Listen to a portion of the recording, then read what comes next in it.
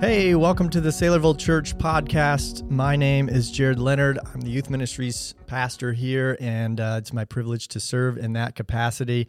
I'm joined today by Colton Willey, who just preached on this Sunday. And happy to be here. He did a great job. If you have not yet listened to this week's message, go back and listen to it, because this podcast really is we're going to be piggybacking on a lot of that sermon. So you may be completely in the dark, although we'll review it here real quick for the listeners who are just jumping in here. So Colton, just talk to us real briefly about kind of the text first off that we were in. Where were we? What was your kind of big idea and your few main points? Yeah. So we were in the book of James, still in our sermon series, Keeping It Real through James. And it is James chapter 5, verse 7 through 11. I might just read through it real quick so we can kind of get a picture of it. So here it is, verse 7 through 11. It says, "Therefore be patient, brethren, until the coming of the Lord. The farmer waits for the precious produce of the soil, being patient about it, until it gets the early and late rains. You too be patient. Strengthen your hearts, for the coming of the Lord is near. Do not complain, brethren, against one another, so that you yourselves may not be judged. Behold, the judge is standing at the door. As an example, brethren, of suffering and patience, take the prophets who spoke in the name of the Lord. We count those blessed who endured. You have heard of the endurance of Job and have seen the outcome of the Lord's dealings, that the Lord is full of compassion and is merciful."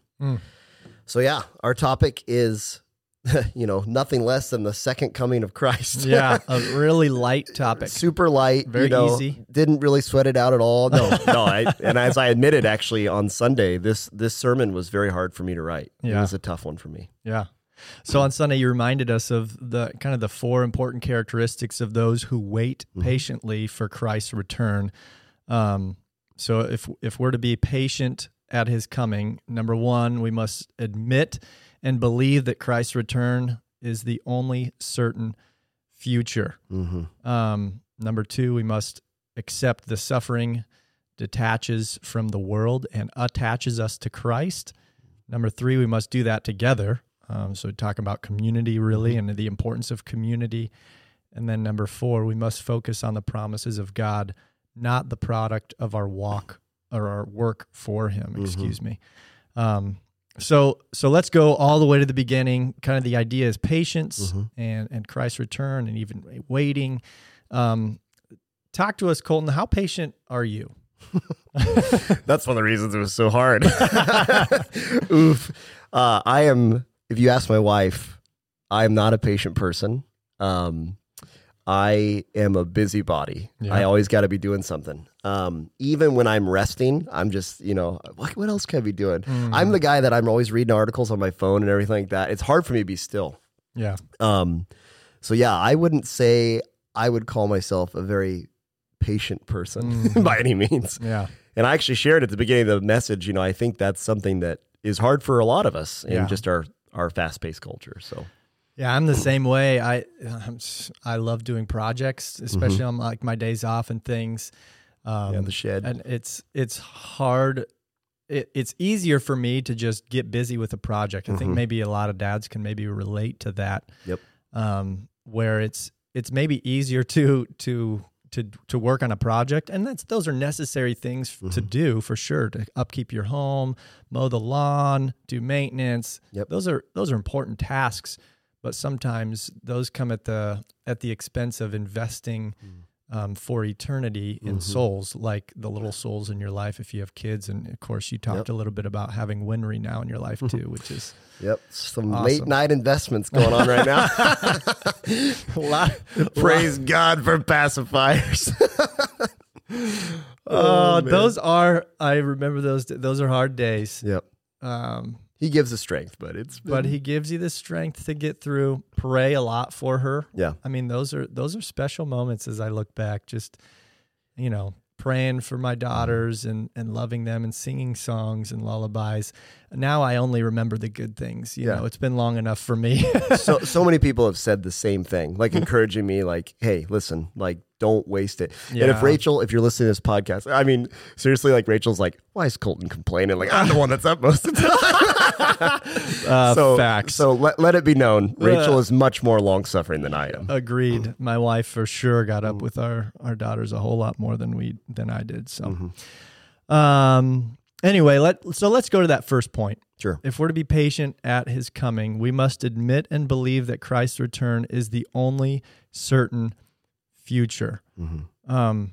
Talk to us a little bit more about that point. What does that look like in a believer?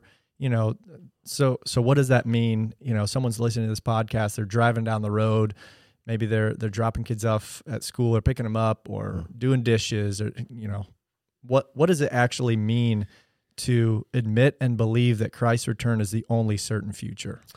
Yeah. And that as I was preparing for this sermon, that my big question was, how do I make this practical? Because as you said, Jerrod, like I think a lot of us in our own American culture, we really struggle with that. We struggle with living in the moment.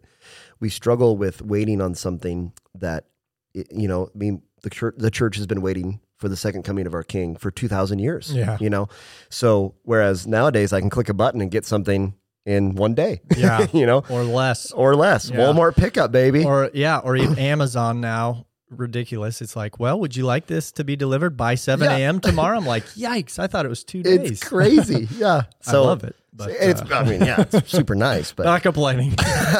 But anyways, no, I think, so as I was thinking through this message, I really struggled to this practical point. And I just prayed. I said, Lord, please give me what you want me to say. And I kid you not, it was the 11th hour, Thursday, before this Sunday. I woke up at like 1:30 in the middle of the night, and I just got to thinking about how stressed I was about this message. And it's almost like the Lord said to me, you are not guaranteed to do this message. You're not. Something could happen. You could get in a car accident. Obviously we don't wish on anybody, but that's we don't. Applying the message from a couple weeks ago. Yes. What is your life? Yeah, and I referenced that. And I referenced that. And it's interesting. The Lord brought that verse to me.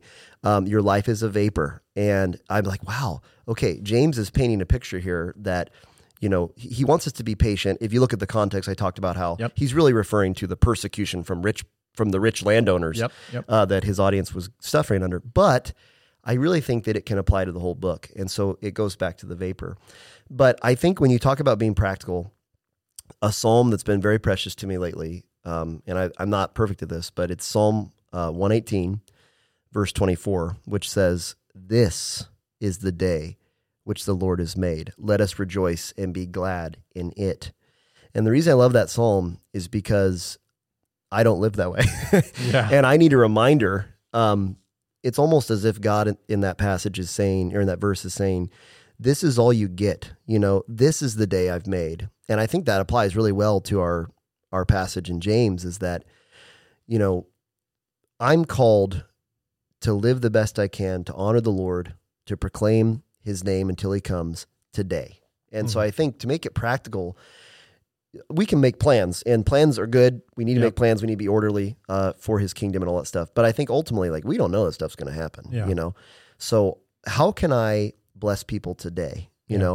Lately, I really think of Rachel, honestly. Rachel and I, we're new parents. I cannot do as much quote unquote ministry as I used to, and not just that, just stuff around the house. Like you were saying, like just stuff that we need to get done.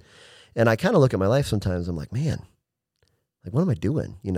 But in that, when I wake up today, if all that God's calling me to do is take care of Winry, that's okay.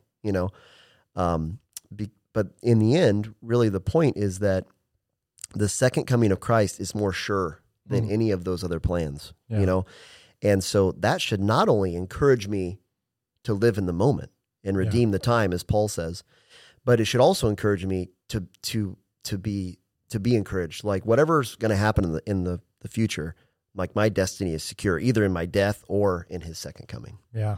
So, that's so good. And kind of along that, I think it was with your first point that you shared the illustration of Florence Chadwick. Yeah, was it during your? and the long distance swimmer who tried to swim from Catalina to the California mainland, but came up, was it like a half-mile short? Yeah, and I got it out of a book, but from what I can tell from the tale, it was a half-mile short. Can you imagine that? That would be terrible. So 15 hours later. So a practical maybe question for you, listener, as you're kind of thinking about that story and even this idea of being patient, and the only certainty that we have is Jesus' second coming, is how often do you find yourself, how often do I find myself thinking about heaven? How often, am I actually thinking that is my only sure thing that's coming up? Oftentimes we have so many things in our calendar that we're sure we're going to be doing. Yeah. But to live in light of that, man, good question to ponder. Absolutely. I think it's fair. I think it's safe to say, at least in my experience, I don't know if we talk about that enough. You know, that's our hope. Our hope is Jesus coming in the clouds and to get us, or for us to die and be brought to glory with him. And I think ultimately, so that Florence Chadwick story, I got that from a book called Heaven. Very simple title, from Randy Alcorn. And that book's been super helpful to me. I haven't finished it. Probably should do that sometime. A member of our church actually gave it to me, but it's amazing because the whole book is just about heaven. Yeah. And it's a beautiful, biblically based summary of what heaven will be like, what heaven's all about. And I would encourage it to some people if they're interested in being practical, as you said, thinking about it more often. I also think what really helps me is when you listen to old school hymns.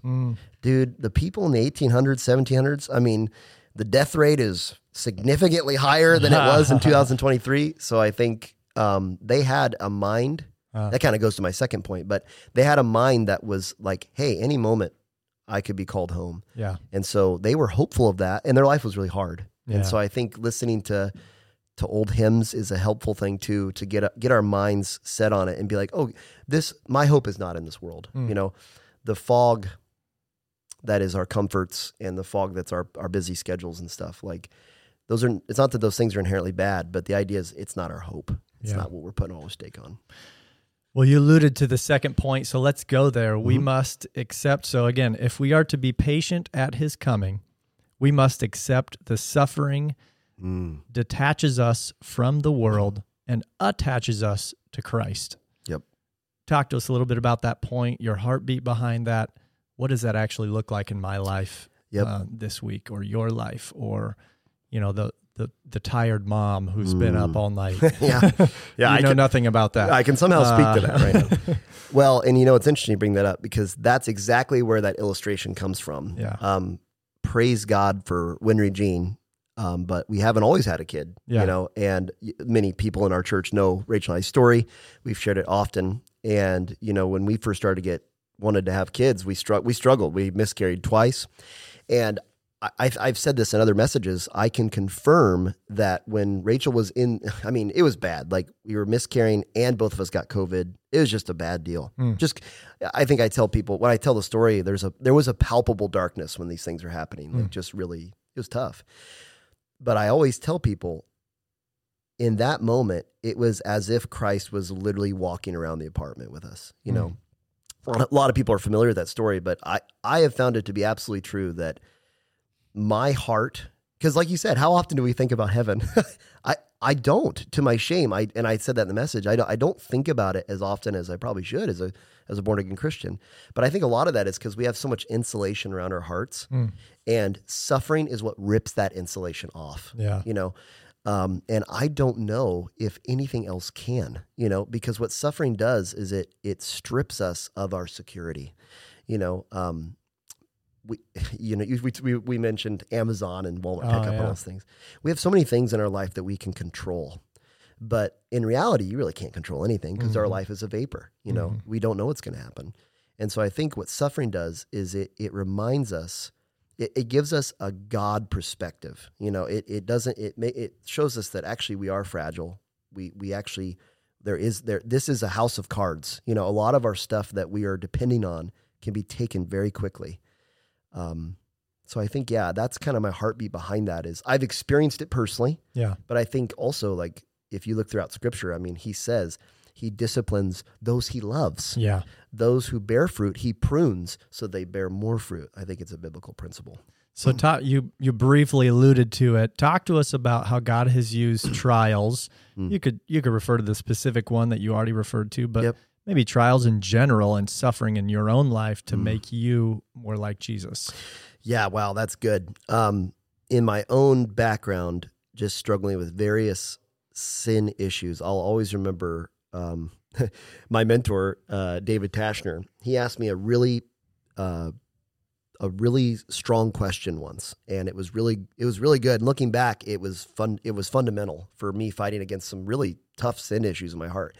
He said, "Are you desperate to be done with this? Whatever, fill in the blank, whatever that is, whatever it was for me, whatever it is for you." And I think what suffering does is it makes us desperate, So I think even in my own faith walk and various sin issues in my life, I know just mistakes that I've made in the past, the way I've hurt people.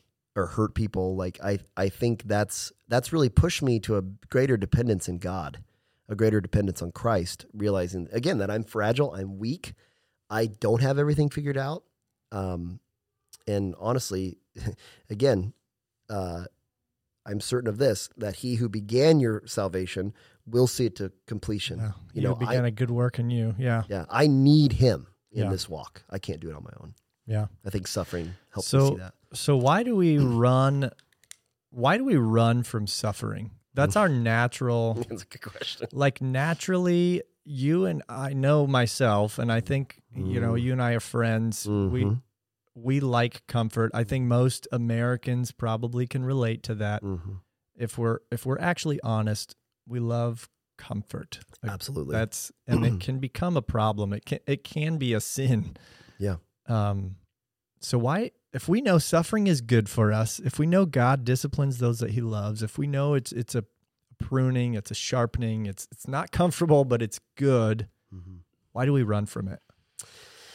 Wow, that's a good question. I think a lot of it, I really can. I think it's safe to say I don't know if anyone runs to it. You know what I mean? I think ultimately, we run through it because it's painful. It hurts, But I think again, it just shows God's sovereignty, and the whole deal is that we can run from it all we want, but ultimately, God, and I think this is maybe key. God, out of love, allows us to suffer. And that's a hard thing for us to get. But James even says, count it all joy, brethren, when you face various trials and persecutions and stuff like that.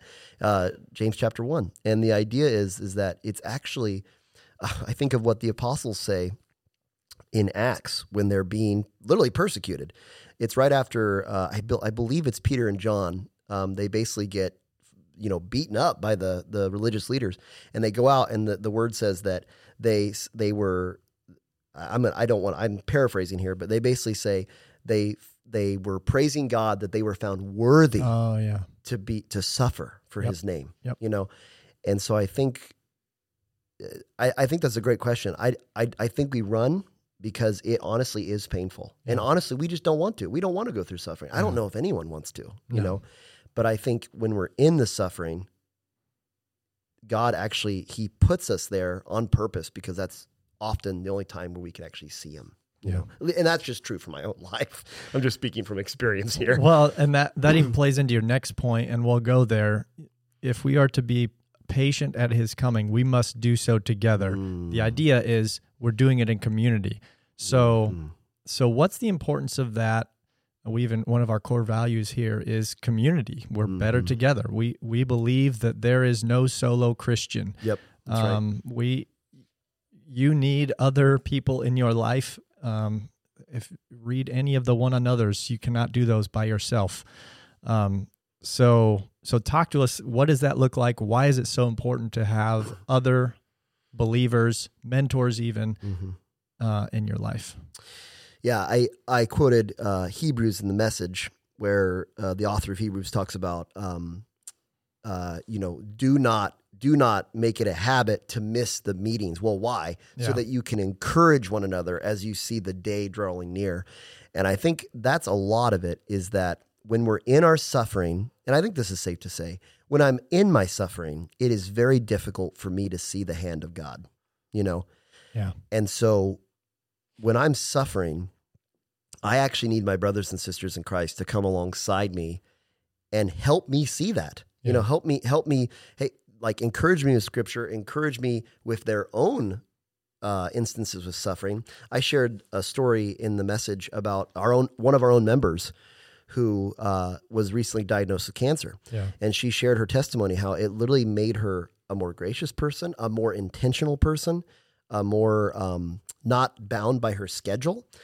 But when suffering, when she was going through that, she wasn't saying, "Oh man, this is gonna make," she wasn't thinking of that. She was suffering. Yeah. But now that dear saint can go to someone else who's struggling with medical issues, and she can actually encourage her. Well, why? Because she has empathy for her. So I think first of all, we every Christian, every person carries with them these scars from their life, big and small. Everybody suffers, maybe not to the level of some people in the world, but everyone suffers, right, in some capacity. And I think maybe the lesson here is don't waste your suffering, and what I mean by that is you're suffering for a purpose. I think I said that in the message. Your suffering is actually meant to help bring other people to a deeper faith or even a saving faith in Christ. I mean, what a testimony when an unbelieving world looks at a Christian who suffers well. Yeah. It's pretty powerful. Yeah. So, yeah. Oh, for sure. Even, man, that comes, you're living in community with other believers, and that there's some friction there sometimes. So talk to us a little bit about that, how maybe, we're living in community with other believers. We don't always get along. What does that look like practically? What is my next step? What am I supposed to do if I have a brother in Christ, maybe that I have an issue with? You didn't exactly tackle this. This is totally out of left field, but just a thought that came to my mind. No, that's a great question. And I think for me, James actually in our passage says, do not complain against one another. And I didn't get a chance to really expand on this because I already spoke too long, but we've already talked about that behind closed doors. But anyways, basically, James talks, he says, don't complain against brethren. And then that's in the context of Christ's second coming. Yeah. And I made what can very much sound like a very bold statement. To the level that you complain against your brother, that's how much in love with the world you are. And that's kind of an ouch, that's an ouch statement, but I really do believe that. And the reason I believe that is because James backs it up with saying the judges stand at the door. I gave the illustration of the middle school teacher and how, if my kids are going crazy in the room, it's because they don't think I'm going to catch them. Yeah. But I think we got to think about it in the context of the whole passage. They're suffering. When do we lash out? When do we find things wrong with people? When do people grind our gears? Often when we ourselves are suffering. So I think the idea there that James is getting, I didn't get to illustrate it much, but it's just the idea is like when you're in your suffering, you're more irritable, but don't take that out on your Christian brothers and sisters. And I think a really important caveat is when when James says, don't complain, brethren, about the church or about your brothers and sisters of Christ, he's of course not talking about, fighting against unbiblical truth, right? I mean, we're called to stand for righteousness. He's not talking about like if someone's teaching error, not speaking up. He's not talking about that. He's talking about the tertiary issues, right? I think what's a tertiary issue for our listeners? Not for me at all. I totally know. What know what you're talking about. I think for me, like I hate the way we do worship, or I prefer this pastor over I don't want to really listen with that pastor is doing, or man, I really hate the color of the carpet. You know what I mean? Sure. So maybe basically things that don't matter for eternity. Exactly. And so that fit in the context of James. Primary, secondary, tertiary. Number 3. There you go. There it is. Boom. I think, so practically, I think what we're called to do is realize that we're in this together. Suffering and persecution is going to make our lives hard. And so our response is not to lash out, but to actually go to someone for help. Like when you're in your suffering, it's so easy to concave and just be like to be a loner, basically. Be a lone wolf. That's right. And to kind of isolate, and so you isolate yourself by, complaining against other people and lashing out to other people. I think a principle we can take out of the text is that James is saying, no, actually you need to go to each other. Yeah. You need to help each other. Yeah. So maybe an application, for you and I and listeners is there another Christian that you need to be reconciled to? Is maybe on Sunday or even right now as you're listening to this podcast, God is bringing someone to your mind and saying, hey, you need to be reconciled to that brother in Christ. Yep. Or non-believer, honestly. You need to go and humble yourself and seek forgiveness. Go and do that. Maybe even if you need help, talk to a brother and say, hey, I know that I need to go to so-and-so and seek forgiveness.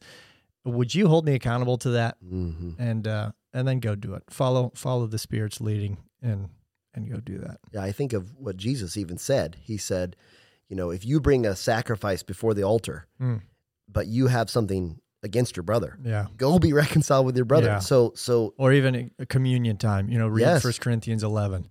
Don't be partaking of the elements if there's something that needs to be taken care of there between you and someone else. So the idea is the Lord takes the unity of the brethren of the church very seriously. Absolutely. He actually says, if you have disunity, you need to fix that before you worship. Yeah. So I think we don't maybe see it that way very often. Yeah. Really good. And your last point, if we are to be patient at his coming, number 4, we must focus on the promises of God, not the product of our work for him. Ooh, that's really good, because a lot of times we look at the fruit, we look at the product, we look at here's what I'm doing for God. Yep.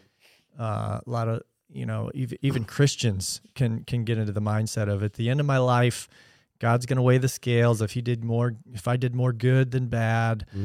And we look at the work for God and say, look at all I've done. But really, we need to be resting in the promises of God. Yes. What does that look like, Colton, for the average person this week, today, tomorrow? What does it look like to focus on the promises of God, not on what you're doing for God? Yeah. And to encourage our listeners, this, in my mind, as the person actually giving the message, this was the singular most encouraging thing for me. I looked at Jeremiah in our sermon, and when you look at it, James actually says, as an example of suffering and patience, look at the prophets, right? But you can look at more than Jeremiah. I have a bunch written down here. You can look at Isaiah, Ezekiel, Habakkuk. You referenced Job too, I think, didn't you? Job as well. Or maybe you just talked to anyway. Yeah, we did talk through Job as well. But I think if you look at a lot of the Old Testament prophets, for sure. Most of them, God said, go do this ministry. And it's it's recorded in Holy Scripture. But if we look at them by American standards, product driven, as you said, like where's the fruit? Where's the product coming out of this? Most of them in that time would have been seen as just utter failures, but they were not failures. Since they die, they don't, the author of Hebrews again says that most of them did not see what was promised in their prophecy. But I think the reason I'm so encouraged by that is because often I think of people I'm working with. I'm trying to share the gospel with them, doing Bible studies.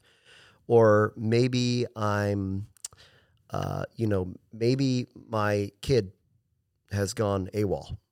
Maybe they're not living for the Lord. Maybe I'm having issues, in my marriage, and I've tried everything I can to repent and to right the ship, I think ultimately we can plow the field, but the Lord always brings the harvest. Because when James says, be patient for the coming of the Lord, he is honestly, he's mainly referencing the second coming of Christ, the literal second coming. But we're waiting for God on all aspects of our life, including our ministry and our own sanctification and our marriages and our kids. I mean, we're waiting for him in everything, you know? So I think a real practical way to look at it is maybe stop judging your success by what's coming out, but instead by your faithfulness. A great quote that I found, and it was very encouraging to me. It's from Paul Washer, and he talks about what is faithfulness, right? And he says, a lot of times we look at the faithful people as the people who have the huge churches and there's tons of revivals, and they got book deals, and there's he's like, you want to see a truly faithful person, go to a missionary in a third world country that has no Christians, and they're just plowing. They're sharing the gospel. They're living as Christ would in a non-believing country, and they've seen one convert. Are they any less faithful than they're both faithful, right? But the idea is like, they're in many ways, that person in the third world country, like they have to wait on the promises of God. William Carey, the father of modern day missions, right? He was in, I think, India for 7 years before he had his first convert. So I think if we judge our success as a Christian on what we do, we might be setting ourselves up for disappointment. But if we say, I'm going to be faithful and I'm going to be obedient, I'm going to proclaim the gospel, and I'm going to let God do the rest, he blesses that. Yeah. So. Yeah. Oh, that was really good. Any other, final remarks here as we wrap up? Something from Sunday that hit you personally, or as you're coming into this podcast, you said, I really want to say this. Yeah. I don't want to cut it short. Yep. I think the last point was very encouraging to me, but in terms of the God we serve, I referenced 2 Peter 3:9, maybe. I don't want to butcher it, but better check real quick. Yeah, I can't remember. I think that's the right one. But basically, in my message, I talked about how God said, or Peter writes, the Lord is not slow as we count slowness, but is patient towards us, not wishing for any to be condemned, but for all to come to repentance, right? Yeah. Yep. And it is 2 Peter 3:9. So what's so beautiful about that is that the word, I expanded on Sunday how that word, be patient, means long suffering. And the idea is like, okay, I want to avenge myself. I want to scream out. I want to get angry. I want to freak out because I'm suffering or people are treating me badly. That's the exact same word that God has. So when our Lord is in heaven, I already said this, but I think this is very important. He's not aloof to your suffering, right? In fact, his heart breaks with you when you suffer. But and again, what's the purpose behind that? So that more might come to know him. Yeah. And so I think to our listeners, as we wait for the second coming of Christ, it could be today. It could be tomorrow. Could be before this podcast drops. It could be. It really could be. It could be 2,000 years from now. Yeah. Only the Father knows. Yeah. But I think ultimately, while we're waiting, remember that God suffers with us, and He allows us to suffer and really just groan in our patience, because that actually helps bring other people to Himself. He loves us, and He sees our pain. I think that's encouraging for me, and hopefully for our audience too. Yeah. Really go. Well, really cool, really good. Thank you. Thanks, Colton, for not only preaching on Sunday. That was good. I know from my own heart, and I've had conversations since then. It's been really good. Praise God. And also, hopefully to our listeners as well. So thanks for tuning in to this episode of the Saylorville Church podcast. We drop these weekly, right, Tanner? Tanner's sitting right here. He's the man behind the brain curtain. behind the machine. So thanks, Tanner, for doing all the work that you do behind the scenes. And thanks, listeners, for listening to this. We hope you'll join us. Consider joining us on Sundays, and tune in even next week to another podcast. Yeah. Thanks, guys.